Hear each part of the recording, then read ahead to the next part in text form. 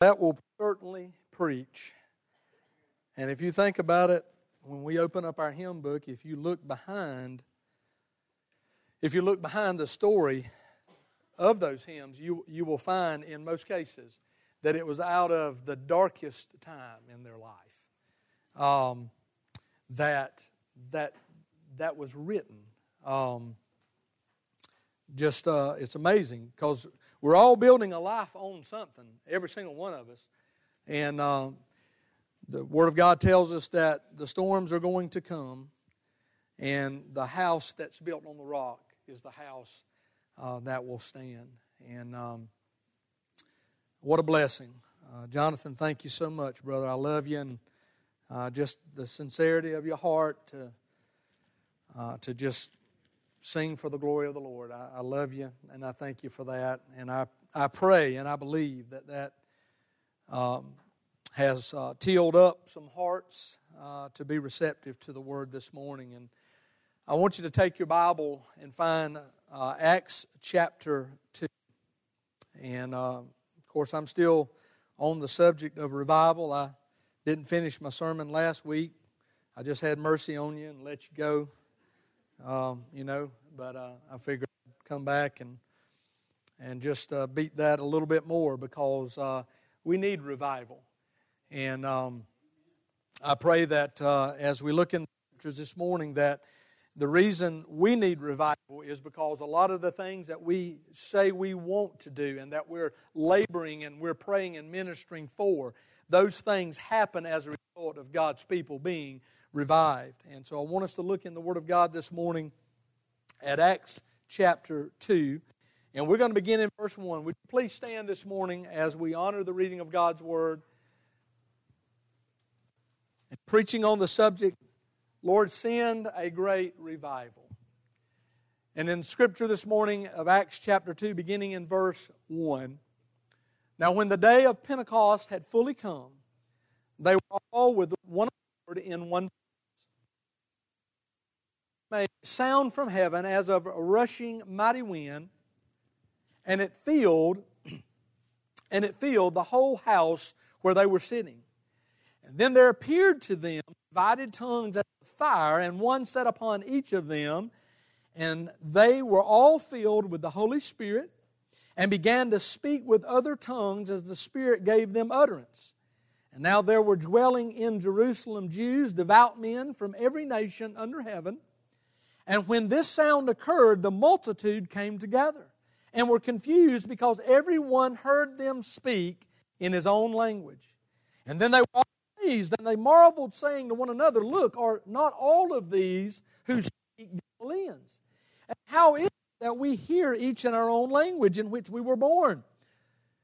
Parthians and Medes and Elamites, those dwelling in Mesopotamia, Judea and Cappadocia, Pontus and Asia, Phrygia and Pamphylia, Egypt and the parts of the adjoining Cyrene, visitors from Rome, both Jews and proselytes, Cretans, Arabs, we hear them speaking in our own tongues the wonderful works of God. And so they were all amazed and perplexed, saying to one another, Whatever could this mean? Others mocking said, They are full of new wine. Let's pray. Lord, we thank you for your word. We thank you for the historical account given to us of the fulfillment of your promise that the Holy Spirit would come. And thank you, Lord, that to every blood-bought believer today, we possess this very power in the Word this morning. God, help us to know that, to understand that, and Lord, to live like the people that you have called us to be. People of power, people of purpose. Lord, people that are prepared. God, fulfill your call on life and your will in our lives. Now, Lord, I pray, God, for revival. And Lord, I know that I can't bring it. I know that these men that we've asked to come and preach next week are not going to bring it. That, God, we would be prepared. That we would sincerely pray that, Lord, you and all of your sovereignty and majestic glory would send revival to your church, to me, to this people, as an individual, collectively, Lord, that we would know we've been in your presence. Lord, send a great revival. May you be glorified in the preaching of your word today, for it is in Jesus' name we pray. And you may be seated.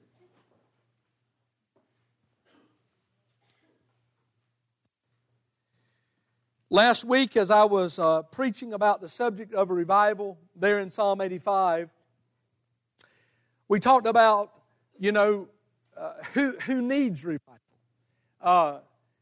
What is revival? And I believe, based on Scripture, that revival is for God's people. That the lost need a resurrection. They need much more than a revival. They're dead.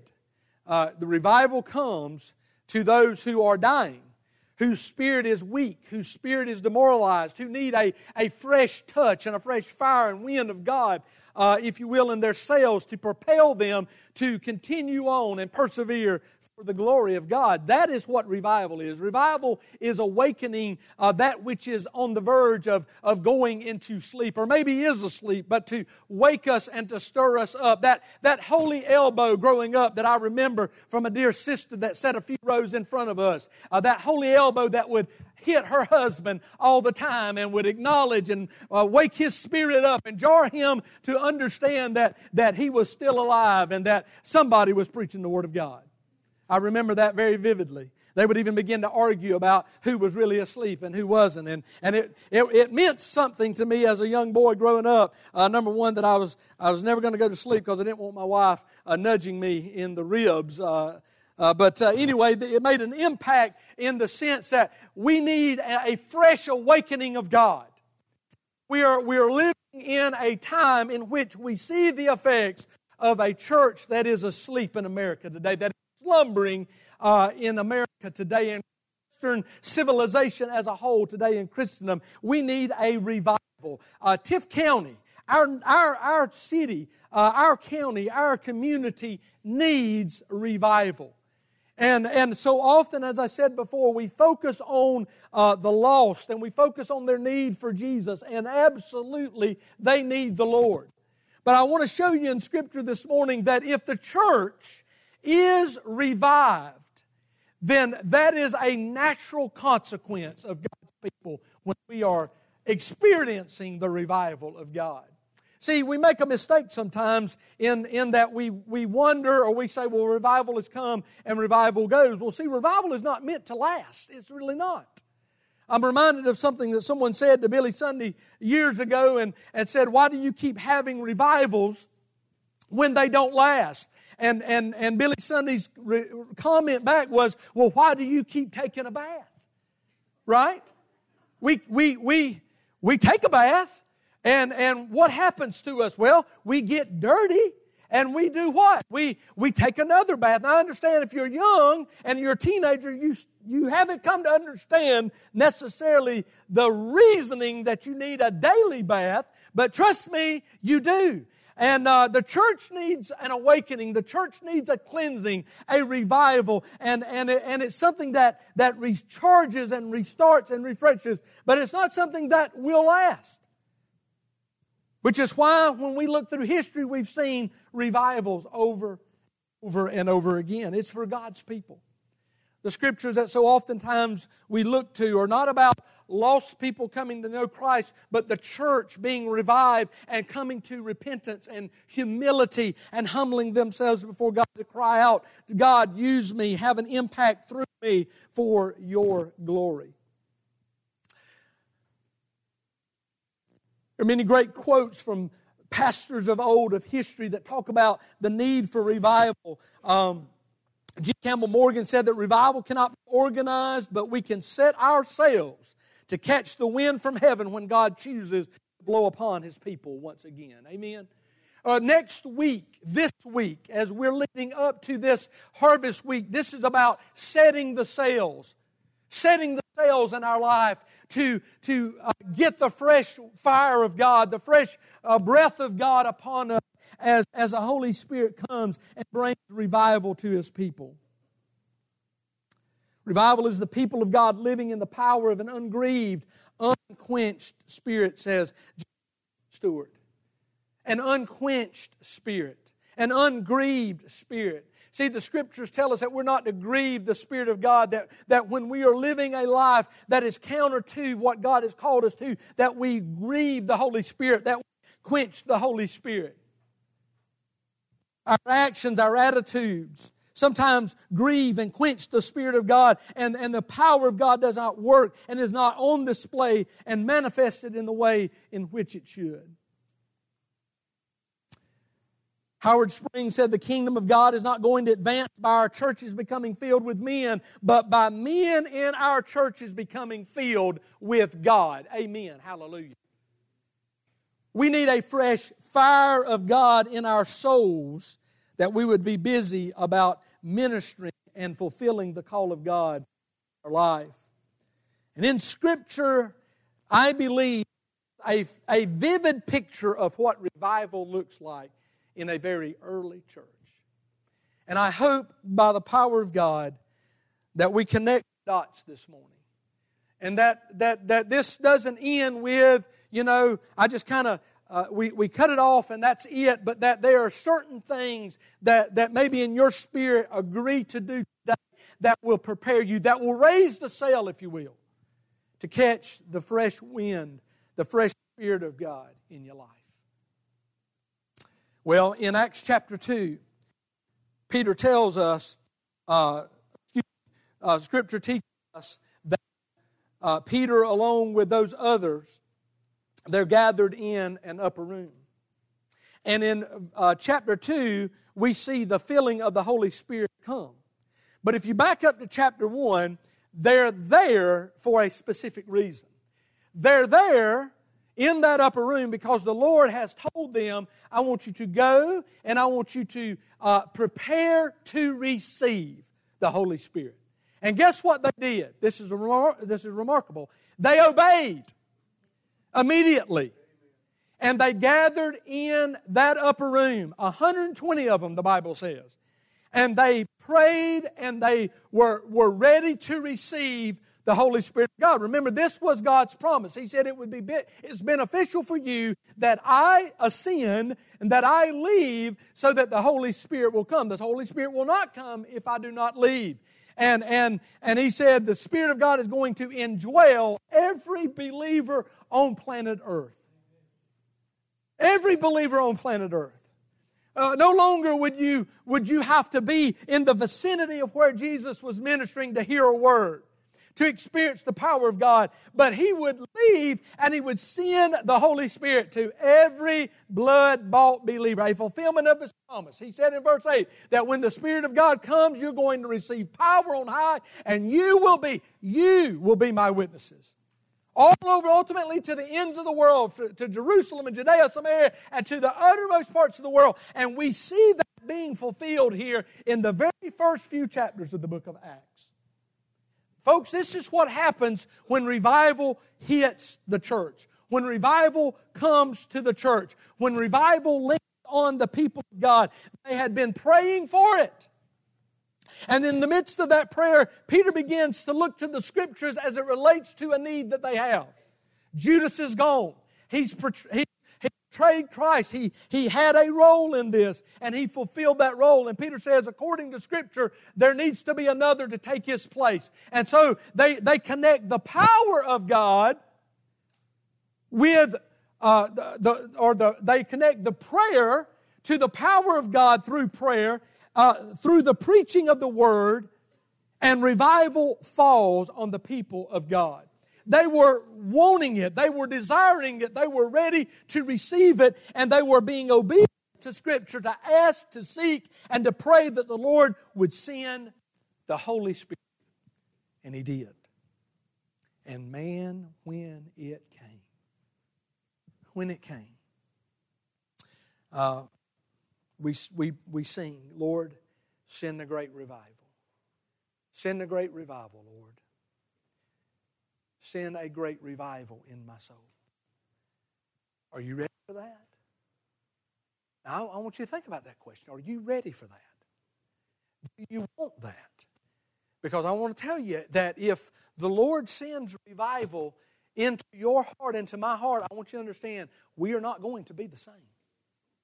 We're not going to be the same. And we can look in Scripture and we can see that when the revival falls and the Spirit of God comes, they're not the same. They're not the same group of people. And the Word of God tells that the evidence of the Scripture being fulfilled is that when these tongues fell on each individual.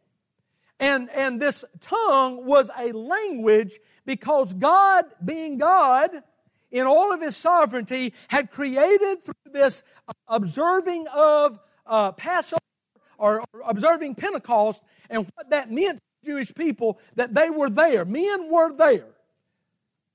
Every single Jew from all of the nations took that journey back to take part in this feast, as they were told in the Old Testament to do. See, they were there. They were following what they had been taught in Scripture. And they were there from all over the world. Different languages, different people groups.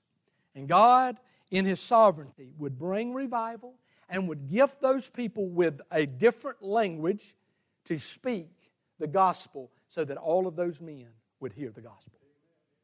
I mean, that's what it says. And they even said, how is it? How is it that these Galileans, they speak my language? And the Bible says they were perplexed. They were confounded. How can these things be? And I want to tell you something. There's a great picture there of when the power of God, when revival comes to a church, there is a level of awe. Wow! How can these things be? I'm telling you, there's a great, just a beautiful picture here. How good it is when God's people have no explanation for what God's doing. It's just God, man. We are oftentimes too focused on methods and means and measures. And all of those things are good, and all of those things have their pleasure. But I want to tell you, I have been in conferences. I've been to preacher things out here, these things that folks will put on, and they get somebody in, and it's about a new book, it's about a new method, and all of this stuff. Folks, those things are great, but none of that brings revival. Not a single bit of it. We got all kinds of evangelistic outreach methods and plans. All kinds of witnessing plans and so on and so forth. And I want to tell you to this day, none of that will ever take the place of a person with a burden of God on their life and their willingness to share their testimony, the gospel, and to see a coworker, a friend, a relative, somebody they live close to, knowing they're unchurched, knowing they don't need God. Nothing can take the place of a burden in your heart when you are set on fire by God to go reach that person for the glory of God. There's not a method, a measure, a mean that we can come up with that'll compel somebody to do that kind of work except the Spirit of God. It's a dependence upon Him. Not saying things to help you organize your talent to use it, but in and of itself, folks, it is in the power of God that we must minister. It is in the power of God that we evangelize and we reach out to the community. We must do that in the strength and the power of God, and we see this vividly on display in Acts this morning. Now I want to tell you, when revival falls and the power of God falls, and we see God working, there will be the perplexed nature of people in awe of how can these things be. But I want to tell you something else there will also be. There will also be the mockers. There will also be those who are there to discourage. There will always be those who have a negative word, who are always there to take your joy and rob your joy. And the Cold Water Committee is going to come and say, we never do that like that. We've never done it like that. And they're there to throw cold water on the fire of God. That will always be around. It was here. There are those who looked around and they said, oh, these folks are full of wine. They're just drunk. And there are those who will say the church is, well, it's full of hypocrites. There are those who say the church has outlived its purpose. There are those who say we don't need the church, etc., etc., etc. You'll always have that when you seek to minister in the power of God. When God is working and people are perplexed by the nature of what God is doing, there will always be that pushback. This is just mere men drunk. And by the way, I love the way Peter even begins his sermon with, folks, it ain't late enough for folks to get drunk.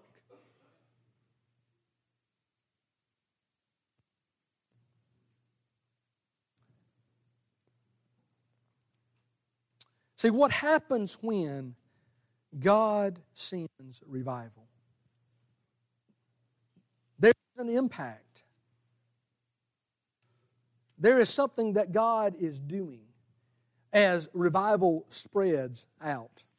Now, I want you to notice, as revival comes, if you'll go over there in chapter 2 at the end of the sermon that Peter preaches, the Bible says in verse 40 of chapter 2, with many other words he testified and exhorted them, saying, be saved from this perverse generation.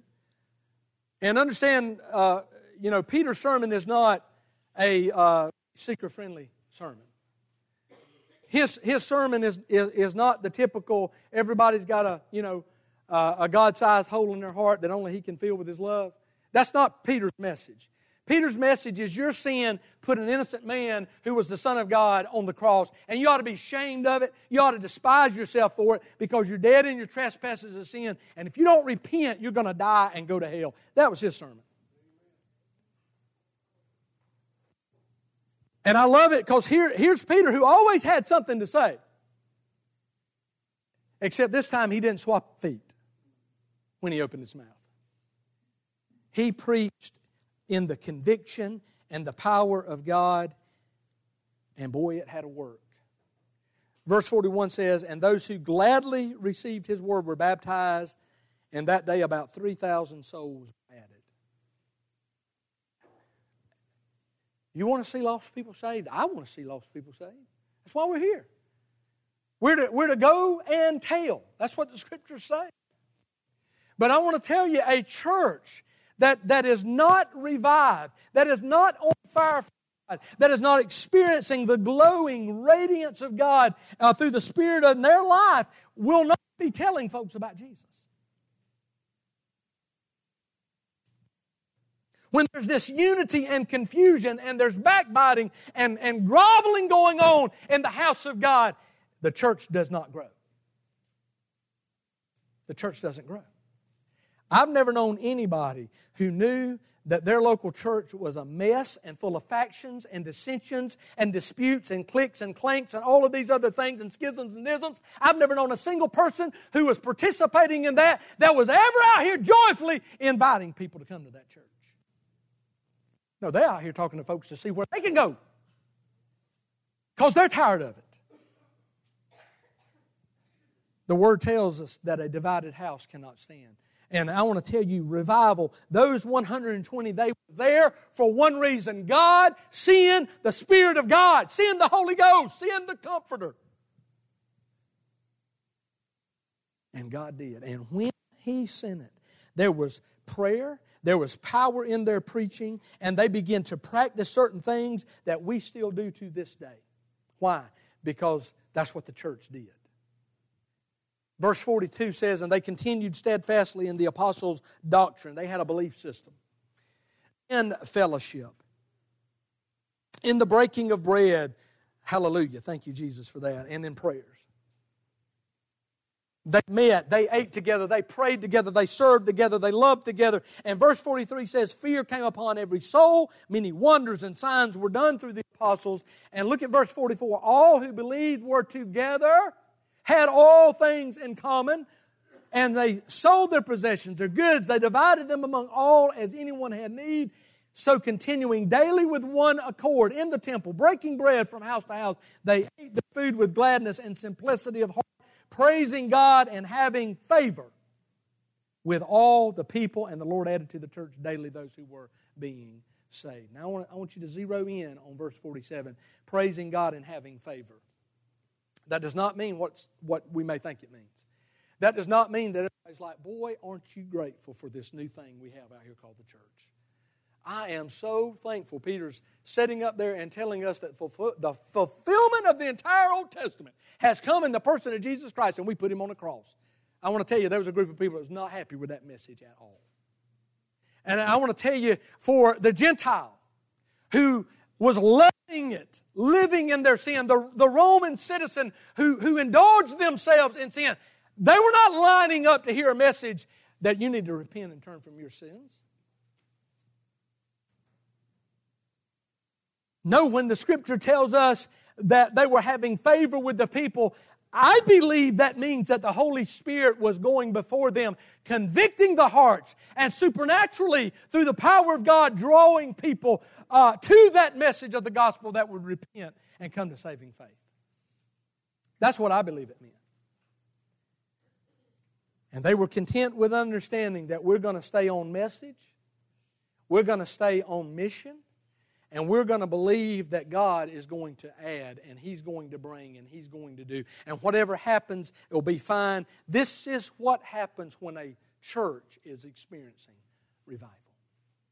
It's unexplainable, and we understand that nobody's going to repent and come to know Christ and experience this supernatural work of God apart from the drawing of the Holy Spirit. I've said it before, and I will say it again. If I can talk you into something, somebody else can talk you out of it.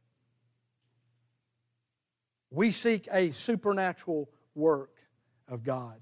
We seek the power of God. We seek the favor of God resting on people, drawing them unto salvation. What is our job? Our job is to do what we're called to do. Continue steadfastly in doctrine and fellowship, breaking of bread and in prayers, preaching and teaching the Word of God, growing, loving, and giving. That's what a church that is revived does. A church that chooses to do that will not be without persecution. If we follow Acts, if we just go through the next few chapters, we find that Peter and John are arrested, they're put into custody, they are beaten for basically a man that was crippled walking and dancing. That's what they were arrested for. And in the power of God, as they sat before that council and were told to never preach in that name anymore, they answered in boldness and said, hey, we cannot help but speak of the things of God. Now, I don't know what you're going to do, but we know what we are going to do. Folks, that is power. That is a church that is connected to God in prayer.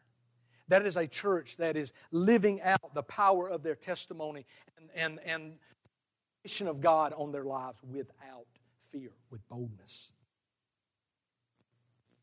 It doesn't matter that persecution would come. As they came back and they met with the church, they prayed, Lord, for more boldness.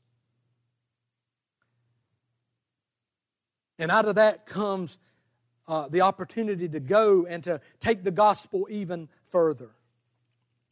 We see the miracles and all of these things coming, and we find that deacons are appointed to meet the needs of the early church. We find in chapter 7 that Stephen is stoned and killed. His life is taken from him because he preaches the gospel and their need to repent. And chapter 8 begins with this, that Saul was consenting to Stephen's death, and at that time a great persecution arose. A great persecution came against the church which was at Jerusalem. They were scattered throughout the regions of Judea and Samaria. You remember way back in chapter 1 there, isn't that what the Lord said He was going to do? He said, you're going to receive power, and you're going to take the message of the gospel to Jerusalem, Judea, Samaria, and to the othermost parts of the world. Folks, this is God accomplishing His will. We find that in chapter 8 that Philip, one of the very first deacons, he goes down to the city of Samaria. He preaches Christ to them. And in verse 6 there of chapter 8 it says, "And the multitudes with one accord heeded the things spoken by Philip, hearing and seeing the miracles which he did.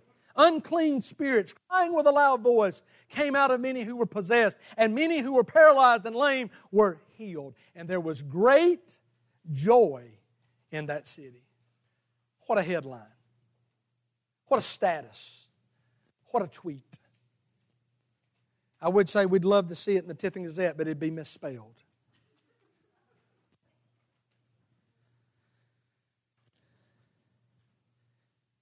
There's great joy in the city. God is on the move. God is at work. God's presence is being manifested, and people are giving up the addictions. People are walking off the street. People are coming into a relationship with Jesus Christ. See, folks, so many times, and there's needs everywhere.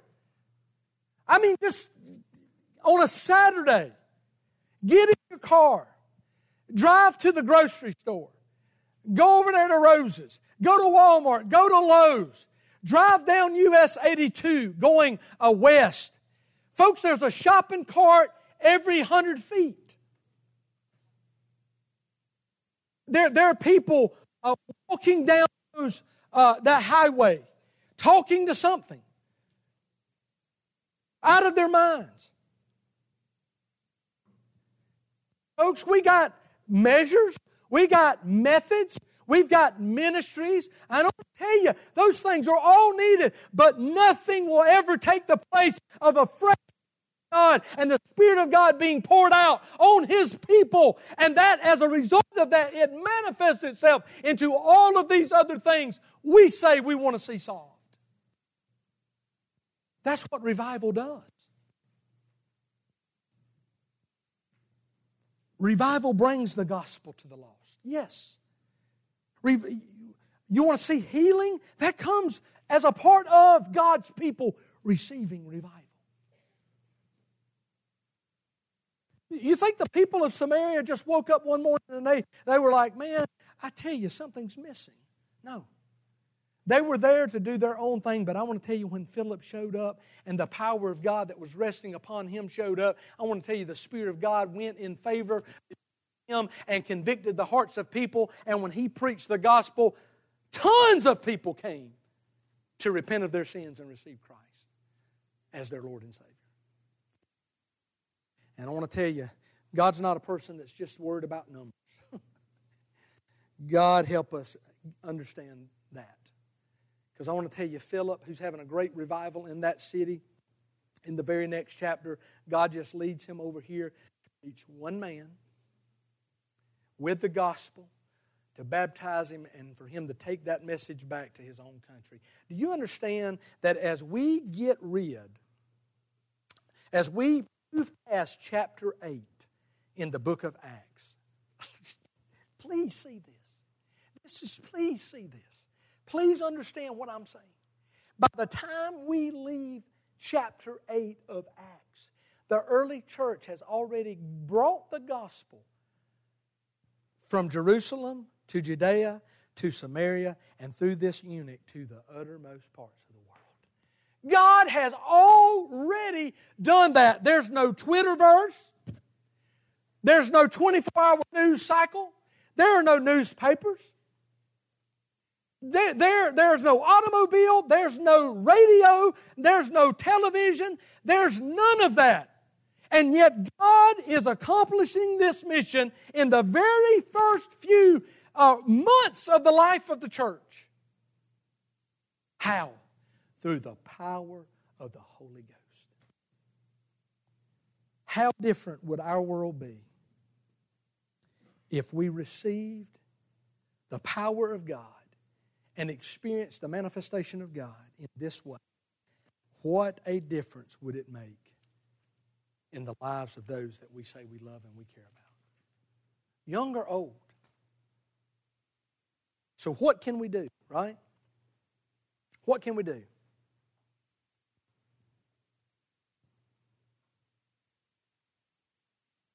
What can we do to experience what Martin Lloyd-Jones called days of heaven on earth. That's what he described revival as. Days of heaven on earth. What can we do to set ourselves to receive revival? I want to challenge you in these 4 ways. This week and through the week of revival, I want to challenge you to pray. And I mean pray earnestly for revival in your life. Pray for these men that are coming. I don't want just some warmed over, leftover message that we're going to tweak. And I want, unless that's what God wants sincerely for them to bring. I want to hear a word from God. To know that I've been in the presence of God, we must pray. Seek that. Wednesday night, this Wednesday night, yes, we'll pray for all of those needs that we bring up, but much of what we pray for needs to be on this subject of God, we need revival. Send revival. Use these men mightily, Lord. Prepare us. God, send revival. Prepare us for revival. The second thing I want to ask you to fast. Nowhere in Scripture does it say when you pray and you think about fast. You never find that. What you do find in Scripture is that when you pray and when you fast. And in the ancient world, I want to tell you, you didn't go down to your local grocery store and pick up whatever you wanted. Food was hard to come by. And when you were told to fast and to do without food, you're talking about exercising faith. That if you do without a meal today, that it may be, even though you're planning on fasting for a day or two, it might be a week before you can eat, honestly. See, prayer connects us to God. And fasting disconnects us from this world. And that's what we need. We need to be connected to God and disconnected from this world. And I want to tell you, for some of us, when we're talking about fasting, maybe food's your thing, sweets is your thing, but maybe it's the Xbox, maybe it's the PlayStation, maybe it's the Twitterverse, maybe it's Facebook, maybe it's Fox News. And I'm going to just cut it off. And I'm going to disconnect from every new narrative that comes out over the airwaves every day that wants to get all of this angst up in me and worry and concern and to drive this belief in my mind that there's nothing we can do and we're without hope and somehow God is impossible of connecting with us and changing this situation we're currently in. I'm tired of that. Disconnect. I can assure you, when we look around the world and we see the calamity, whether it be in Europe, Eastern Europe, whether it be in Jerusalem, you just pick a place, man. I want to tell you, nothing that we're doing in Washington is going to help any of that. Not a thing, man. Disconnect from Brian Kilmeade. Every answer is just vote for somebody with an R after their name. Brian Kilmeade, his worldview is so shallow, my friend, he could fall over face first in it. He wouldn't even get close to drowning.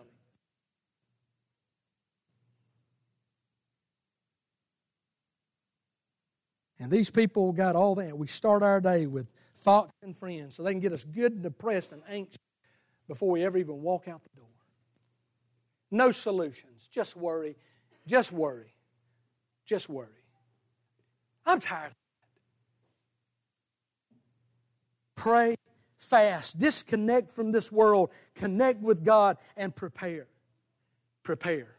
When the Holy Spirit puts His finger on your problem, on my problem, do something with it. Do something with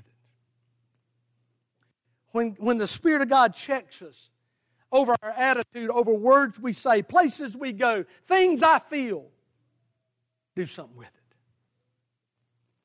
Prepare ourselves. I remember the old saying years ago, the man always would pray, God, clean out the spider webs. Lord, clean out the spider webs. Finally, somebody told me, said, maybe you need to just pray that God get rid of the spiders.